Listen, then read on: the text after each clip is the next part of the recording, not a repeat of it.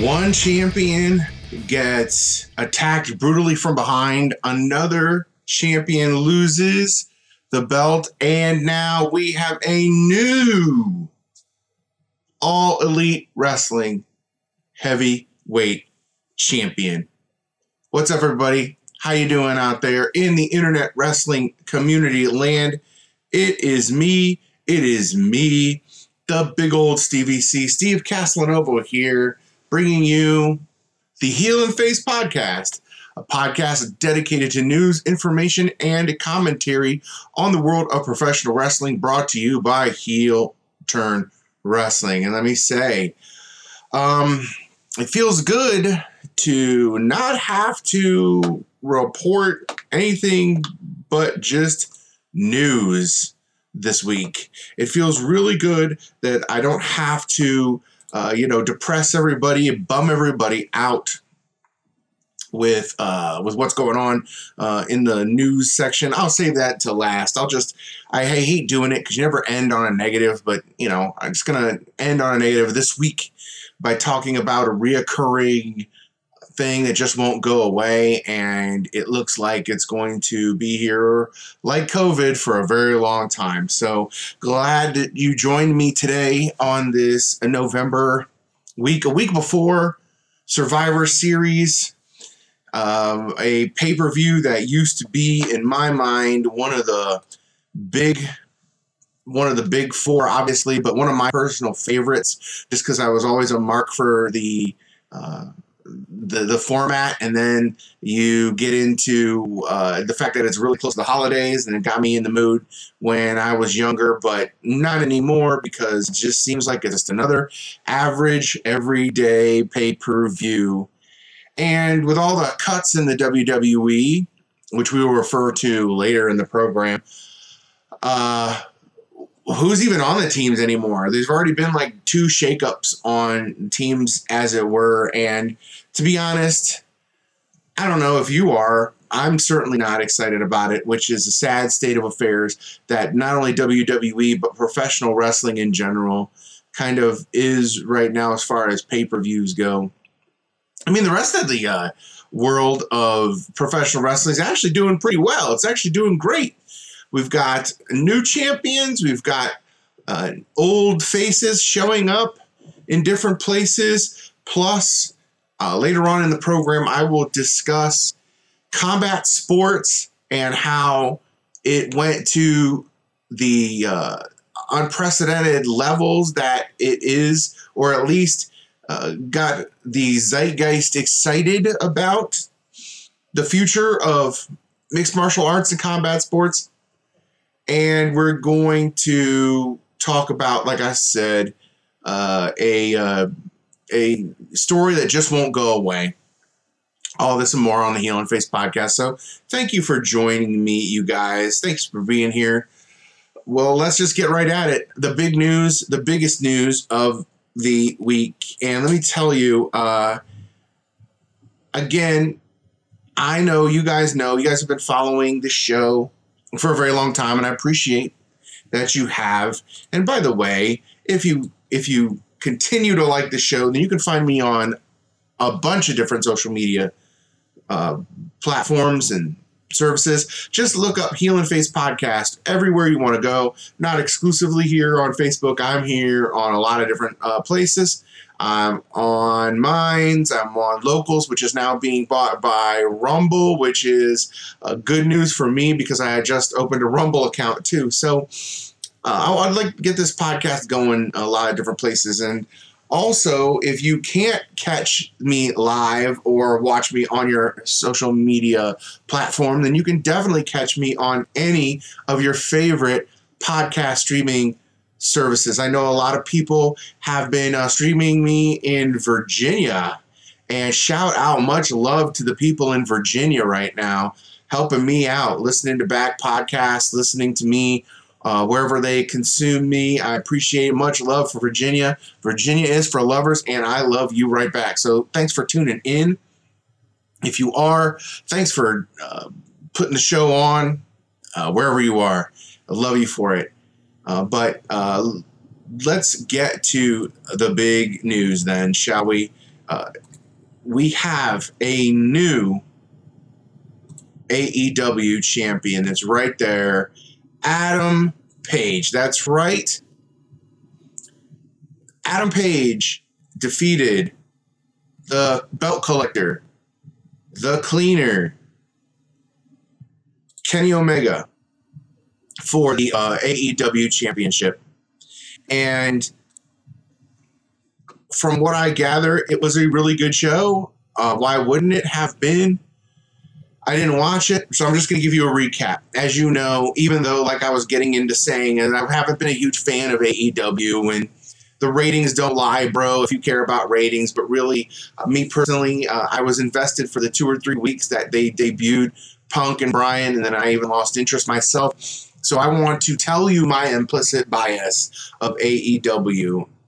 Having said that, I feel like I should just at least go over the results, and then you guys can argue about it in the comment section below, and I encourage you to do so. So anyway, let's get right to it.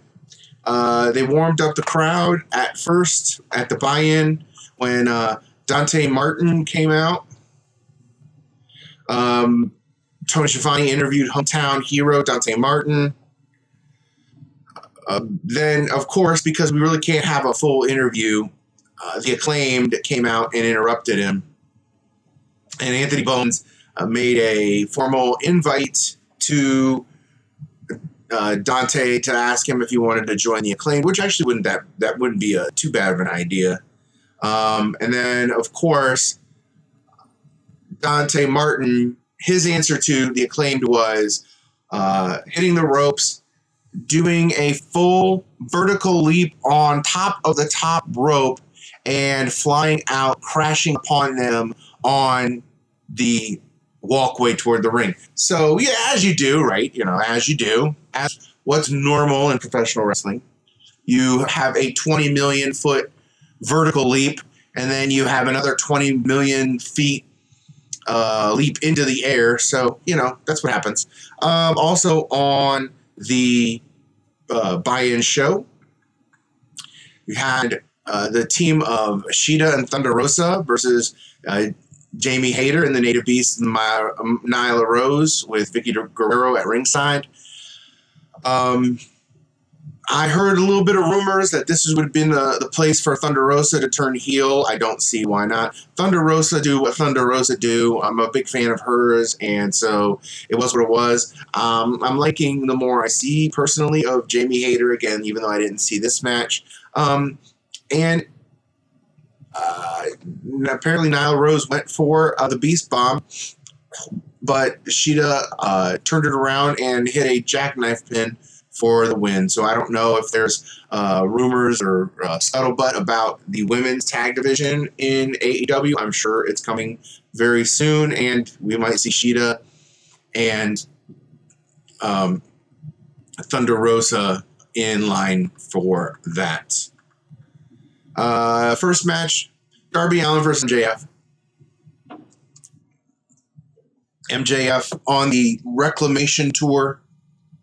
What better way to reestablish how much of a jerk heel he is than going after arguably the biggest babyface in the company, Darby Allin. Apparently it was a very good match. MJF got the pin with side headlock, pulled him over after distracting Bryce Remsburg, who's actually generally one of the more inflappable referees. But there was a lot of shenanigans at the end involving Darby Allin's skateboard, apparently. But MJF rolled Darby up with the win with a side headlock. Okay. At least it was a unique ending. We get the tag team title match. The champions Lucha Bros versus AAA World Tag Team Champions FTR, who, by the way, just recently made comments that they would also like to be the IWGP Tag Champions. The open door is still open. Make it work, I guess. I don't remember who's the tag champs offhand at this point. I think it still might be. I don't even want to speculate. Okay. So I don't know if I mean maybe Dax Harwood is got it. Maybe he's got it enough. I don't know enough about Cash Wheeler to determine whether or not he's got what it takes for IWGP. I know that the dude is tough as nails, and he's kind of got that old school mentality that's rubbed off on him. So who knows? We'll see if that comes to fruition. But back to this match. At the end, Cash almost got pinned by Penta El Cerro, um, who had his feet on the ropes, but Rick Knox saw it as illegal.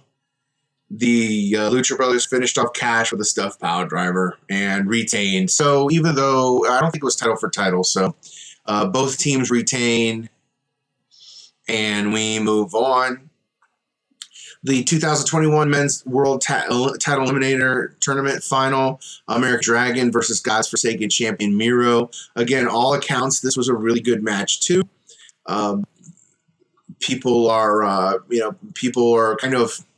I think there was a lot of energy to see this match because of two, again, stars who were established in WWE who never really got the chance to fight and wrestle each other, got the chance to.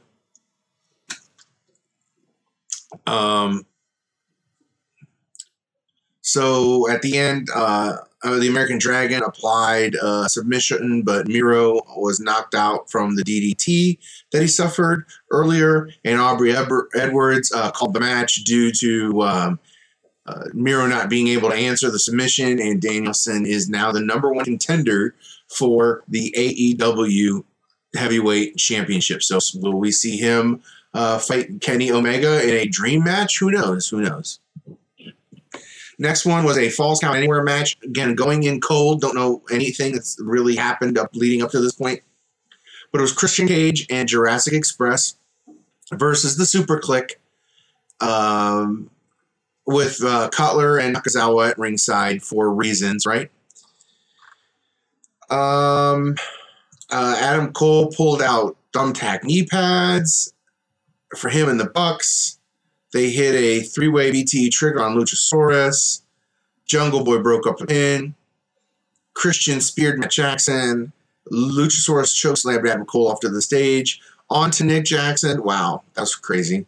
And Luchasaurus followed up with a shooting star press off the ramp and onto Nick Jackson, Nakazawa, and Cutler. Jungle Boy grabbed a steel chair from Christian Cage. He hit the concerto on Matt Jackson and pinned him. So that was the ending. There you go. Jungle Boy, the babyface they're trying to push to the moon, gets the victory over Matt Jackson. Next, despite thunderous boos every time he came into the ring, apparently, the American Nightmare, Cody Rhodes, and the Bastard Pac, PAC, whatever you call him, versus Andrade El Idolo and Malachi Black.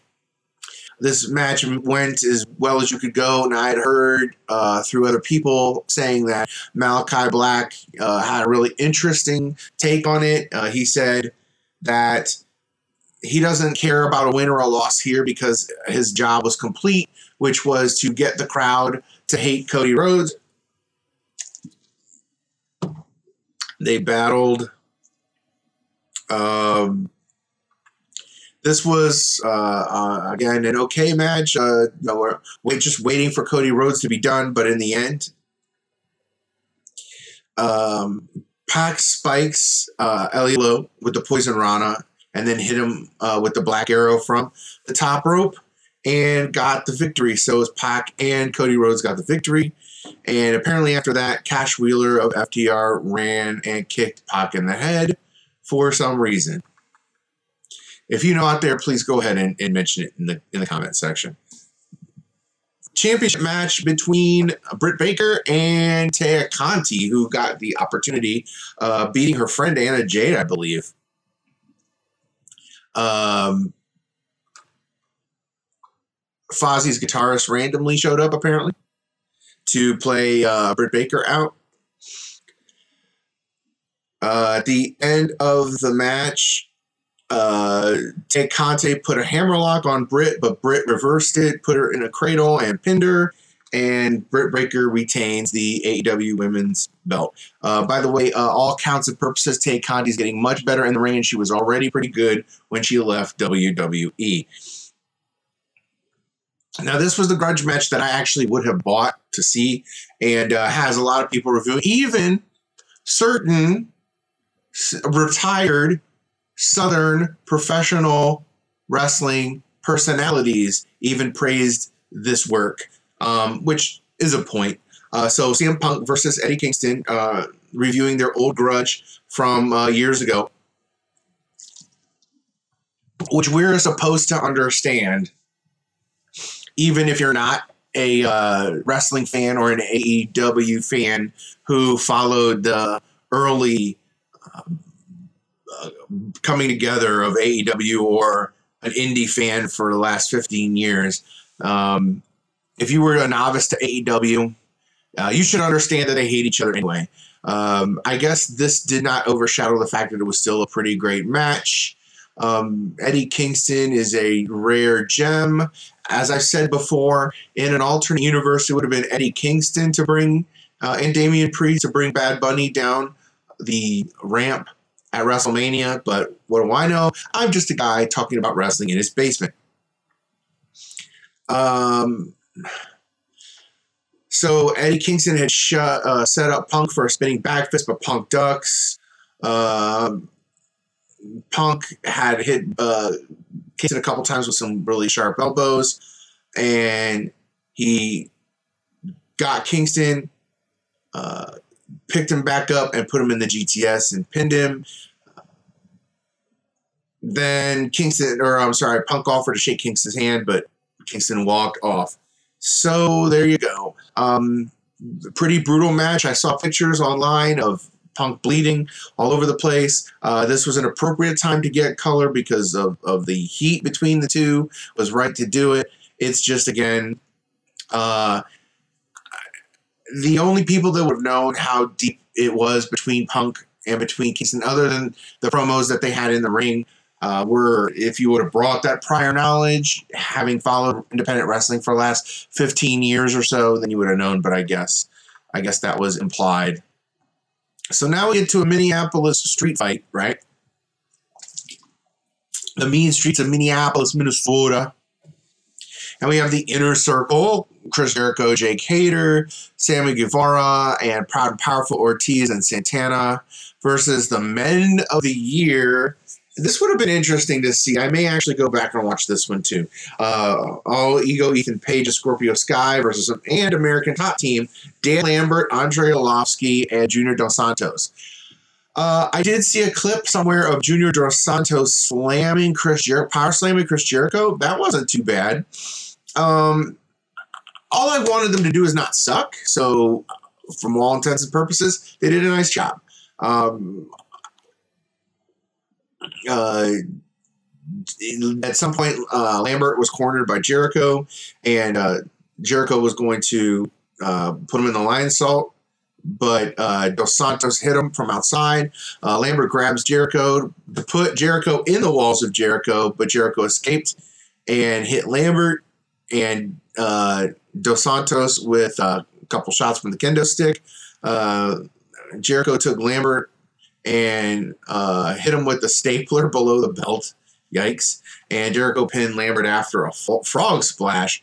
Ooh. So there that was.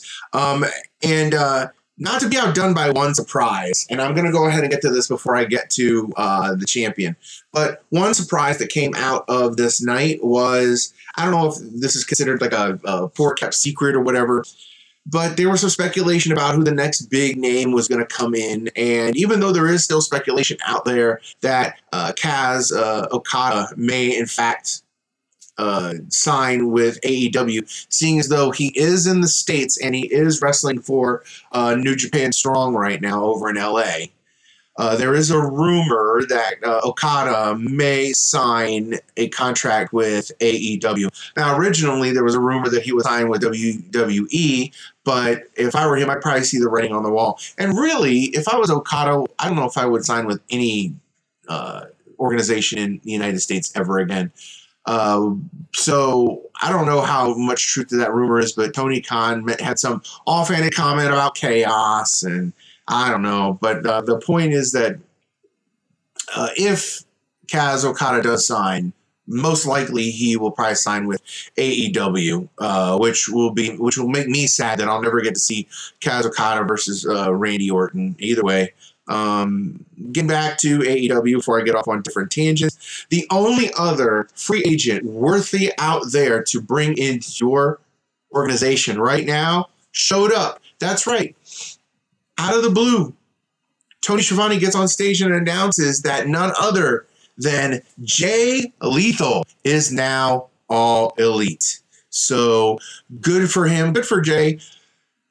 I'm really happy that he's there, that he didn't take too much of a casualty from Ring of Honor. I'm sure if Ring of Honor comes back in the spring and they do their final, Supercard of Honor and Jay Lethal's there, I'm sure he'll be allowed to wrestle it.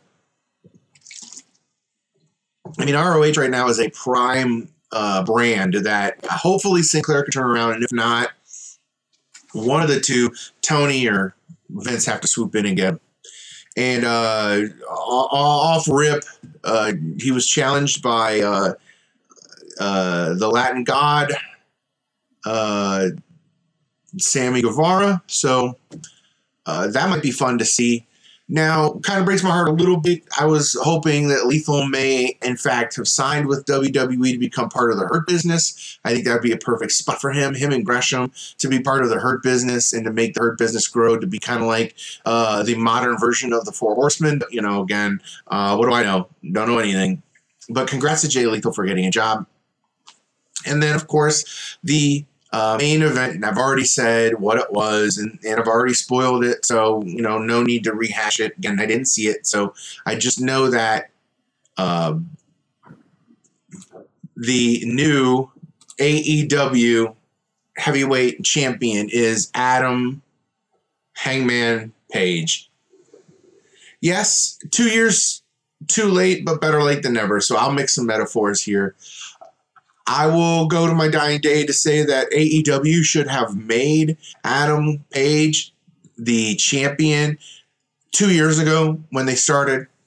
They should have, he should have been the biggest name babyface the company would have seen. It would have been like almost a reverse Stone Cold, where he would have started as a babyface and then just kind of launched it from there. But, I guess Kenny Omega had to give himself a belt, and that's the way that it went.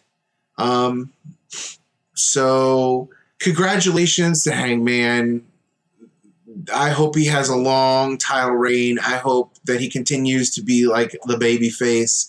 I hope he kind of weans himself away from the alcoholic Adam Page, so to speak, and I hope that kind of morphs into somebody who has cool personality, like a laid-back, cool guy, inclusive guy, likes everybody, wears Paisley shirts, listens to country music, but also, is just cool with everybody. So congratulations to the new AEW World Heavyweight Champion in Adam Hangman Page.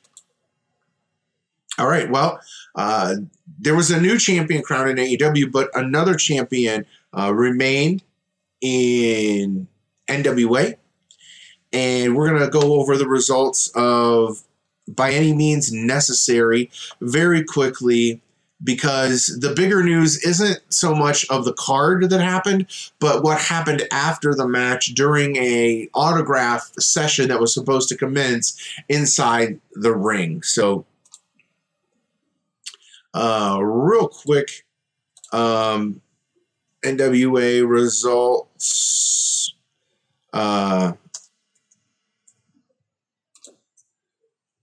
By Any Means Necessary.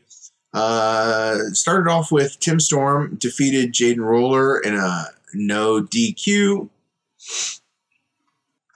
And JD Roller cut a promo after the match that he claimed that Tim Storm cheated.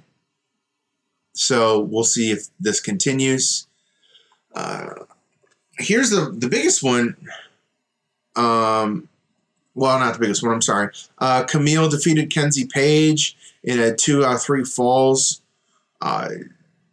match to retain the NWA Women's Heavyweight Championship.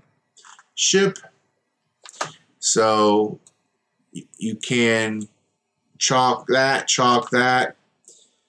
And then Trevor Murdoch and Nick Aldis defeated Strictly Business with Tom Latimer and Chris Adonis with Camille at their side. Here was a big one. And this is the reason why the cage was brought. Jax Dane defeated Crimson in a cage match. This is, by the way, a continuance of their feud. Jax Dane turned on Crimson at NWA 73, and they have been fighting to the death, so to speak, since then.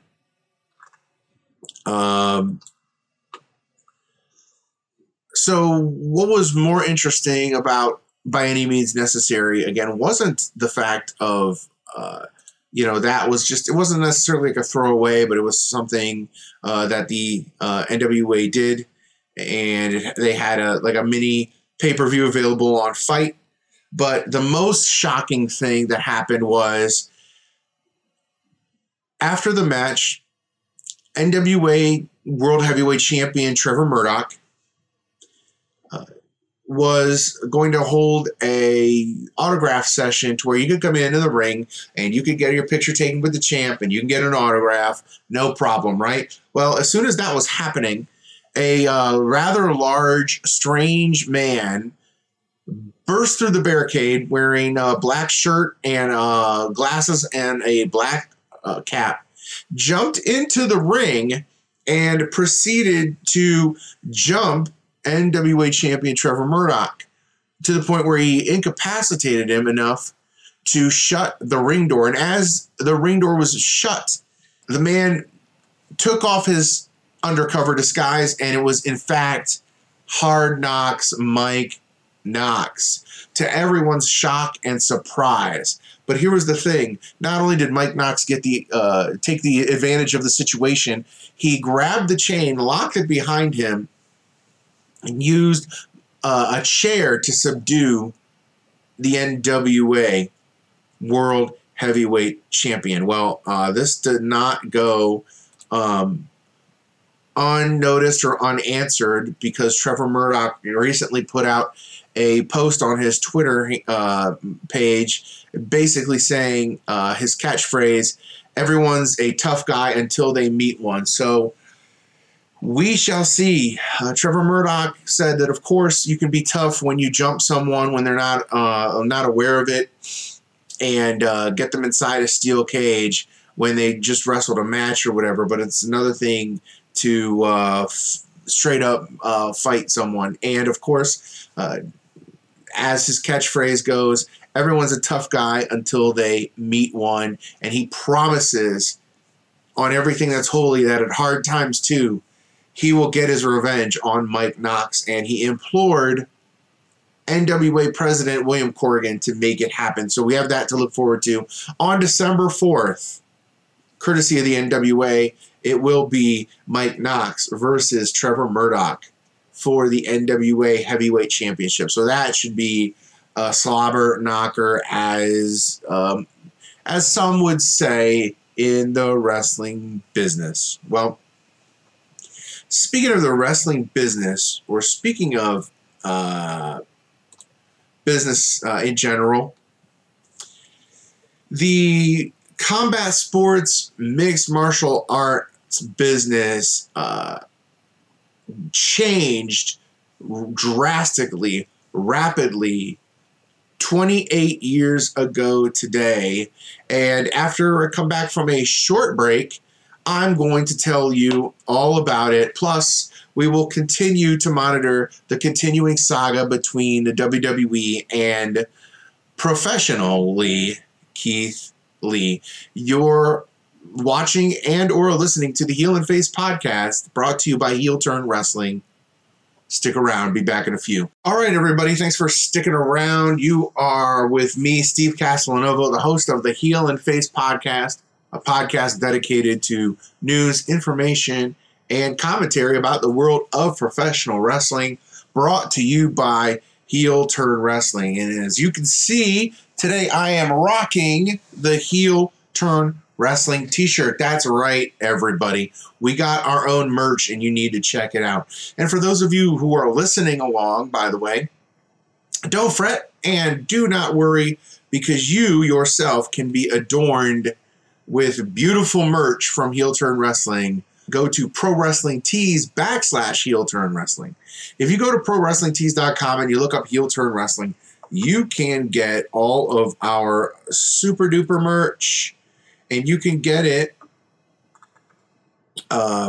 just in time to go to your next independent show or your next live show from a major promotion. Or if you're just flexing, then you can just flex on vacation. Do whatever you want to do. You can check out Billy Alexander's podcast t-shirt. You can check out Alcoholic Adam's t-shirt. You can do what I did and rep the logo itself. Or if you want to be super drippy, if you want to be super fly, you could definitely go and check out the Heel and Face podcast t-shirt. Just go to ProWrestlingTees.com /Heel Turn Wrestling. That is ProWrestlingTees.com /Heel Turn Wrestling. Well, as I told you at the beginning, and this is something that my Facebook timeline reminded me and that I had to go investigate, but this weekend was probably the game changer. It was probably one of the most important days, not just in combat sports or mixed martial arts, but in sports in general, because this changed the game literally and figuratively. Today, 28 years ago today, if I can bring it up, or not today, but this week, shoot, where is it? There we go. Sorry, technical difficulties beyond my control. I need a new mouse is what I'm trying to tell you. There we go. 28 years ago today, combat sports changed forever with the birth of UFC. Actually, it was this weekend, the 12th, 28 years ago. And I can't believe that I am that old, for one. And number two, I can't believe that MMA in general and UFC in particular became the international phenomenon that it is today. Of course, there was reasons, obviously, that became bigger than it was, and with the help of people along the way, including Dana White, taking the old school boxing sentimentalities and promotion sentimentalities and applying them to UFC. And, Dana White's more like Vince McMahon anyway than anybody else. But you can't have the drama. You can't have anything unless you have the right mix of people to start it off. And this was the brainchild of the Gracie family to just get the best fighters from around the world and in kind of like kickboxing / blood sport style to get them together and fight each other. And shocking to no one, it worked. Now, the history, obviously, of UFC was very rocky and very shaky to start. They weren't exactly 100% clear as to what was going to happen. The first couple of them, that as far as what they were showing, They basically just rented the space and promoted it. No one really knew what UFC was, but the people who went there, were mostly martial arts enthusiasts anyway. I don't know exactly. There was a lot of buzz. I know there was a lot of buzz about it, but I don't think the general public really even knew what UFC was until they saw tapes and saw bootleg DVDs eventually and whatnot.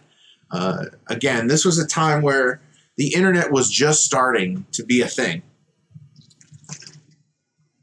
So this was pretty much word of mouth. I remember watching this at like 2 in the morning at a bar, honestly. Not 2 in the morning, but very early in the morning.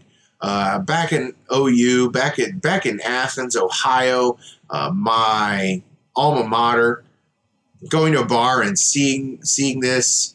I think it was part of the replay. And we honestly, I didn't really pay attention to other people. I just kind of like looked up and said, what's this? So really the two seminal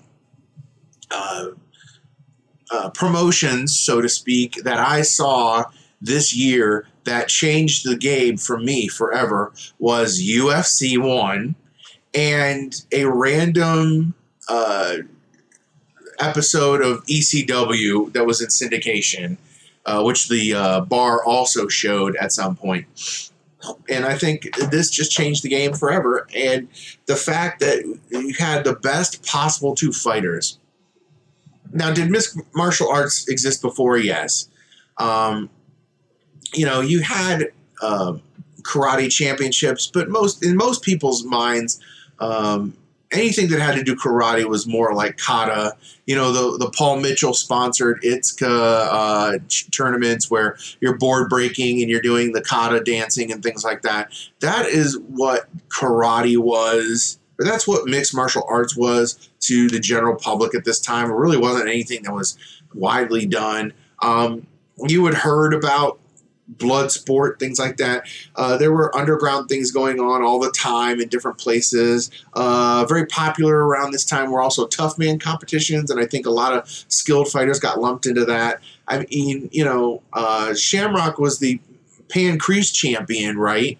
So that was happening in Japan in the late 80s, early 90s anyway.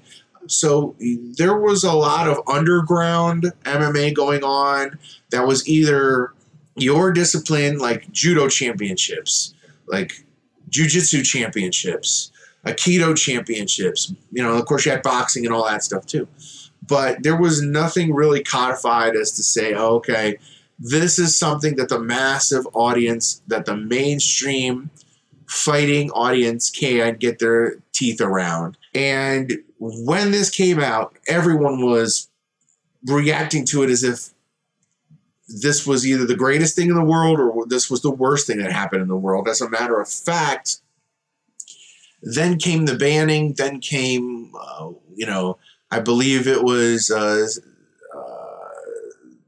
who was Senator.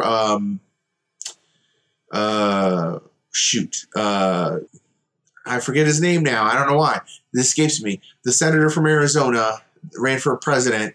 He was the one that called it human cockfighting, and they wanted to ban it and all that. And thankfully, it survived. It also evolved itself. I am personally a kind of a mark for the old style. I would like to see an open weight division where just the best people in each different style get together, like Muay Thai versus Pan Crease, Jiu-Jitsu versus bare knuckle, all that kind of stuff. I'd like to see more of that. I know that MMA has evolved way past that, and I'm glad for it too, because the sport is elevated. And then now it also brought up other things too. So you do know about bare knuckle fighting. You do know we have UFC owns all of Pride and all of One. At least a lot of One, not all of One. There's Bellator. There's tons of other options. You can go to a Fight TV.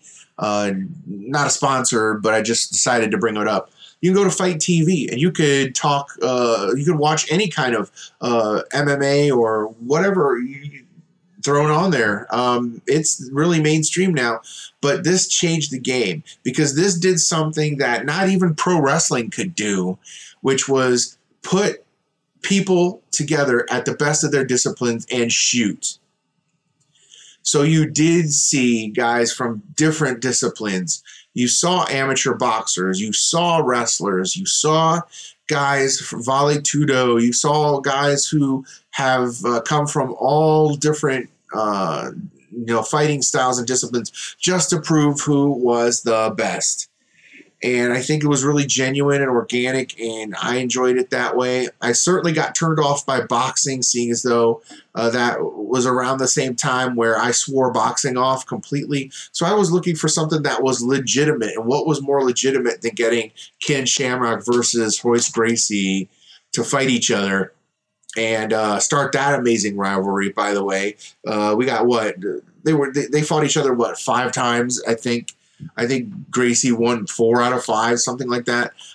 Doesn't diminish how amazing Ken Shamrock is as a fighter, but he still can go today. I mean, heck, I'm sure even Royce Gracie could still go today. But the fact is that mixed martial arts was changed forever, that combat sports were changed forever, and that something that was way more legitimate than boxing, yet something that was kind of exciting and a little more, I hate to say it, wrestling fans, a little more realistic than professional wrestling, was a great avenue for us to see something different, to see real fighting go on and look like, a real struggle. And that is why I have been a fan of mixed martial arts and UFC for 28 years. So God bless. And let's see UFC have another 28 years. But Dana White, if you're listening, I want to see the open weight, open discipline challenge come back. So please do it once. If not, do it for a retro show. A throwback tournament would be really nice once a year. So do it, as Shia LaBeouf famously said.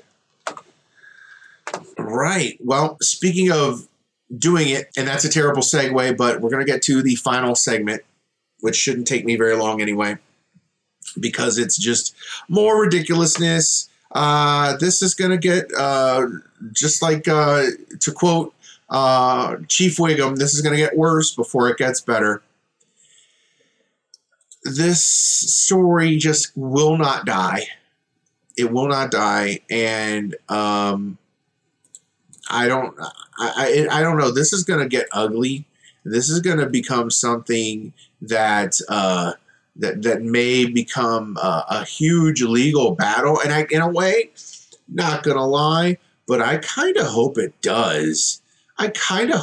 So, my rant from last week and how I suppose that any wrestler who has moved and sought residency in Florida to work for WWE should strongly consider getting a hold of Governor Ron DeSantis and possibly going into a lawsuit against the WWE for being fired for not being vaccinated.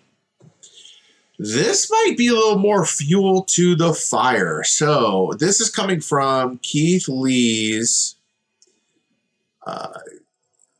Twitter page. It's something that he posted. And if you want to take a look at it, it says, "Greetings and salutations. This day is my birthday. It's not it's not a happy birthday, but it is one that I'm most grateful for. Several months ago, it was not a guarantee I would make it to this day, so there is positivity in that. I paid all my medical bills from the many offices and machines I frequented. There is positivity in that. And I do find it amusing that people believe anyone but me paid for my medical expenses." Uh-oh. So right there's the rub. First of all, he's positive, so he's happy that he was able to survive and make another birthday, and aren't we all, really? I was going to wait a couple of weeks, but I think it's time to look forward toward the future. Forward march, as I like to say. I am capable of so much more. I can't wait to see what it looks like properly. I have a wide array of interests and abilities. I also consider myself to be rather open-minded. Here's to a future that, for all intents and purposes, seems limitless. So, in his own Twitter handle, he made mention of the fact that he, in fact, was the one who paid for all of his medical bills. He's the one that went through all that testing and was never reimbursed for it. I find that very interesting because I was listening a little bit to Bill Body, who reports now for the Keep Him at 100 show with Conan and Disco. And he was talking about part of the reason why, which is what I speculated, was the WWE got rid of a lot of these talents is because they didn't want to have anybody on the books who was not vaccinated for this Biden vaccine mandate. So they don't want to make it look like they did not pay for Keith Lee to get vaccinated or to go to any of the tests that he needed to go to. So, what does that look like? Well, this is a statement from WWE, they state, Keith Lee's recent comments implying WWE failed to pay his medical bills are erroneous. WWE has an extensive healthcare program for the medical care of its in-ring performers, and Mr. Lee was part of this program while with the company. And they went on to state, should Mr. Lee have any concerns over the payment of medical bills, he is welcome to address them with the WWE. So it looks as though WWE is doubling down on this whole Keith Lee situation. Now, I've already gone over both sides that, this is probably more of a move because they didn't want to talk about anybody's medical history, and we could only speculate that much of this is because of the Biden vaccine mandate and because of COVID. And we can only speculate that about 3 or 4 of at least, it could be more, but at least 3 of the 4 biggest names who were released also were not vaccinated. This could get really ugly, and WWE wants to make sure that their ducks are in a row. And if Keith Lee is putting out statements that he had to pay for his own medical bills, that the WWE wants to definitely come back with, we can prove that because we have records of paying for Keith Lee's bills. And before we get 100% one-sided on Keith Lee, which I know we all kind of want to do because, we're always rooting for the talent, let's keep in mind that there were other recent athletes that were part of the WWE that have received medical treatment or mental health treatment. For example, Jake Atlas was released earlier this year by WWE, but even he came out about a month or a week or 2 or whatever ago from when he was released and said that the WWE paid for his mental health therapy while he was there and a little bit after he was released. So he has nothing but good things to say about WWE. So I guess it's a matter of perspective and a matter of who you're going to on it. I don't want to be a WWE honk. I don't want to be a guy who is completely, waving the WWE flag and be a AEW, what do they call him, fanboy, Mark, whatever. But I also want to give due deference and fairness to WWE. I mean, if they did in fact pay for his medical bills, I'm sure they have the receipts and dotted their I's and crossed their T's well enough to be able to prove it. Now, we just need to just wait this thing out. If, in fact, Keith Lee does take advantage of the state of Florida and their lawsuit against the Biden administration, and they are going to support any small business, any employer, or any employee who has been let go because of not being vaccinated, that is, again, a separate story. But Keith Lee and some of the other wrestlers may want to look into that. But you can also, I guess, this is going to take a long time if there does end up becoming a lawsuit, because I'm pretty sure that WWE is in for a long haul. They've been in the long haul for every lawsuit they've been a part of since they started. And Uncle Jerry gets paid a lot of money to sit around. Not Uncle Jerry Lawler. Uncle Jerry McDevitt gets paid a lot of money to do whatever he can to stop things from happening, even if it includes having a motion to have the trial in Stamford instead of where the trial may or may not be filed. And again, I'm not saying that that Keith Lee or any pro wrestlers are going to go to trial. I'm just using hypotheticals that WWE has used the tactics of moving it, getting the case dismissed or thrown out for bias, et cetera, et cetera, et cetera. So it wouldn't surprise me if the WWE did, in fact, try to do everything they could legally to shut this down. I just wonder if Keith Lee has enough stomach and has enough wherewithal to want to pursue this again, because this will go down the road of the independent contractor deal, and then there's more muddy water when it comes to that. So who knows? Who knows where this is going? It'll obviously get worse before it gets better. So we shall see what happens to Keith Lee and the WWE, who seem to be very content to double down on Keith Lee. And let's hope that this does not come to some type of litigation, that we could just walk away and Keith Lee could go wherever he wants, hopefully to New Japan, hopefully somewhere where he could work with, big men, strong style, and become a superstar wherever he goes.